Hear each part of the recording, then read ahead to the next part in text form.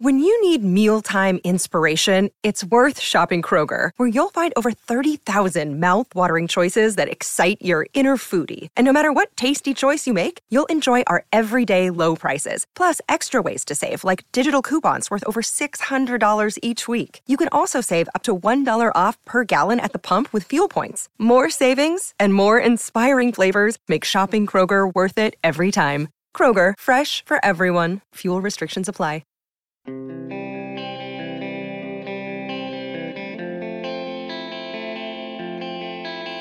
Oh, I don't think it's that they didn't try. Don't let them off that easily. Good morning to you. Good Thursday morning. I'm Dejan Kovacevic of DK Pittsburgh Sports. This is Daily Shot of Penguins. It comes your way bright and early every weekday. If you're into football and or baseball, I also offer daily shots of Steelers and Pirates that I hope you'll check out. Woo, boy. Red Wings 5, Penguins 4 in overtime. This after a 4-0 first intermission lead. If I wasn't there, as a great man once spoke, I wouldn't have believed it. If I wasn't in the locker room afterward, I wouldn't have believed how hard they took this. And if I hadn't asked Mike Sullivan what all went wrong and gotten this reaction from him, I wouldn't have believed that either. Well, I think you can become hard to play against so many different ways. And for me, the most important thing that needs to happen is teams that are hard to play against don't beat themselves. If you're going to get beat, it's going to be because the team brings a tremendous effort and pays a significant price to beat you. And I think that's, for me, that's rule number one. We can't beat ourselves. And when you look at the last few games, we're beating ourselves in a lot of ways. You know, give our opponents credit, not to take anything away from them, but, you know, I look at the way the games have played out, and I just think the standard is higher. And none of us are living up to it, myself included. We got to do a better job coaching this group so that we understand what it takes to win. And right now we don't. Yeah, he's mad. Yeah, they all were mad. All of them.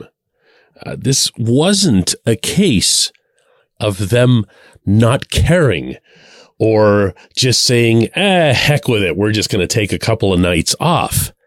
That'd be convenient. That'd actually be a welcome thing. In fact, if you'll go back to yesterday's episode of this very program, that was pretty much what would have been universally accepted, even embraced, about that debacle on Long Island. Because you could just say, just one of those. Not this. Not this. I'm not going to sit here and tell you that they played hard or they were skating through the walls in trying to hold a 4-0 lead or a 4-1 lead or 4-2, 4-3, and then it's 4-4, because the Red Wings never stopped coming. And the Penguins never had a counter for it. And that's real. That's realer than the final score. That's realer than however it is anyone felt inside that building or home watching on TV or wherever when that puck went behind Casey DeSmith to end the evening. It's not about a lost point. It's not about the size of the blown lead. It's about the fact, and I mean cold, ugly fact, that one team kept coming and coming and coming, and the Penguins had no answers for it. And this despite quite possibly having answers available to them. This portion of Daily Shot of Penguins is brought to you by the good people at the Greater Pittsburgh Community Food Bank, where they're committed to providing food for all of our neighbors in need across Western Pennsylvania. They, in turn, need your help. Find out how $1 can be turned into 5 full meals for those in need. Visit pittsburghfoodbank.org. Want an answer?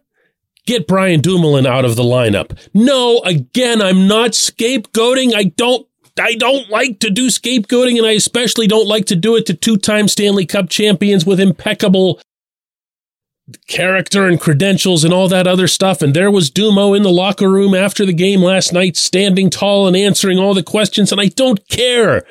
He's on the ice for almost every goal the other team scores. This does not require advanced analytics.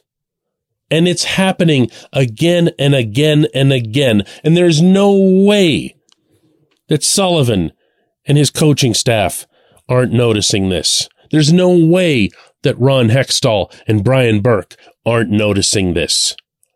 Jeff Carter does nobody any favors by scoring 2 goals last night. I know that sounds absurd to say, but when you look at the overall damage that he does on the rink, and you look at the trust, the blind, implicit 1,000% trust that everyone still puts in him, and he's sent out on the rink to win a faceoff on the penalty kill while protecting a 1-goal lead in the final 3 minutes, and he gets completely cleaned.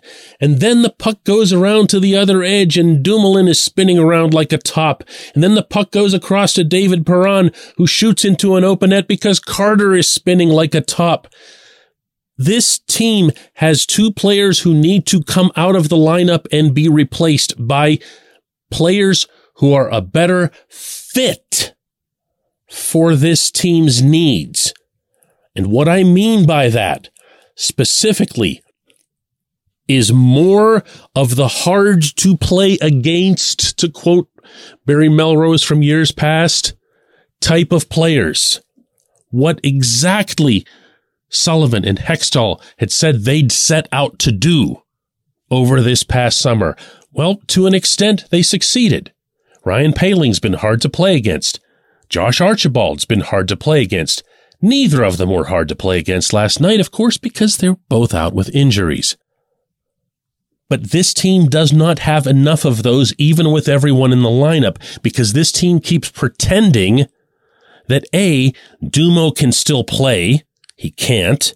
And that Carter can center a third line. He can't.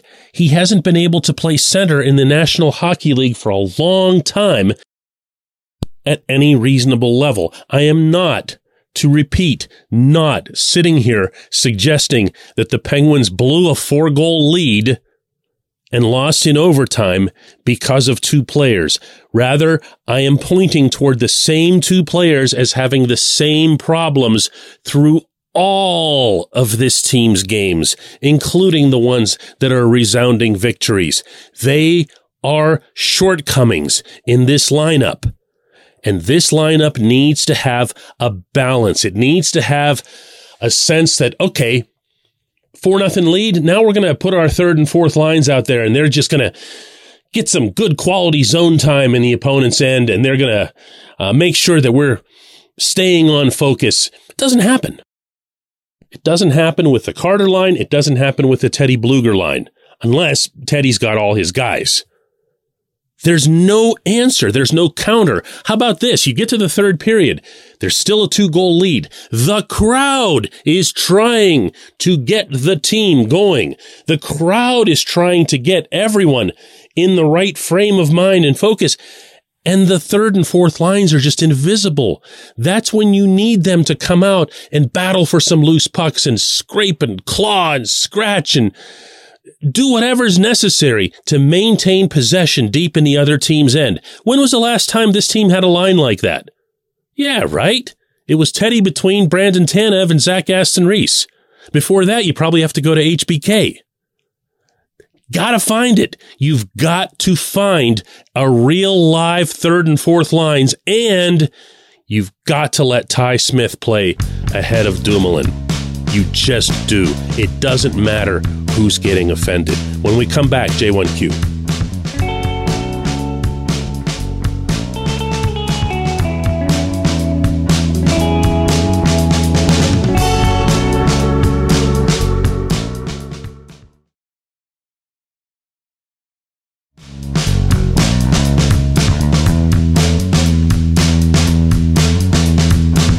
Today's J1Q comes from Frank, who says Dumoulin and Carter are the new Michel Ouellette. Sully just can't quit them, to the detriment of young, hungry players like Drew O'Connor who need NHL minutes in a game like this to further their overall development. Why is this so hard for Sullivan to see? You know, Frank, I appreciate the Ouellette bomb that you dropped into your question just because it shows how long you've been following the team and how closely.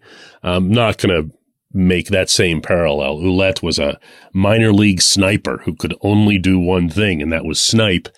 And he was very much a teacher's pet to the era that you're pointing to about 18 years ago in Pittsburgh hockey. But he wasn't an established player. He wasn't a multiple-time champion the way we're talking about with Dumoulin and Carter. And this is different. This is different. It's a confounding situation in some ways, I'm sure, and I'm being serious now, because on one hand, you have the NHL's number one penalty killing unit, and they're coming off of this big streak of successes until the Dylan Larkin goal last night broke that. I think it was at 24 in a row. And Dumoulin, and to a lesser extent Carter, were part of that.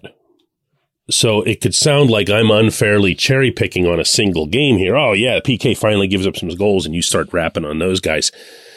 Except that the problems that I'm describing are things that they're doing, whether it's PK or 5-on-5, that are really, really hurting things.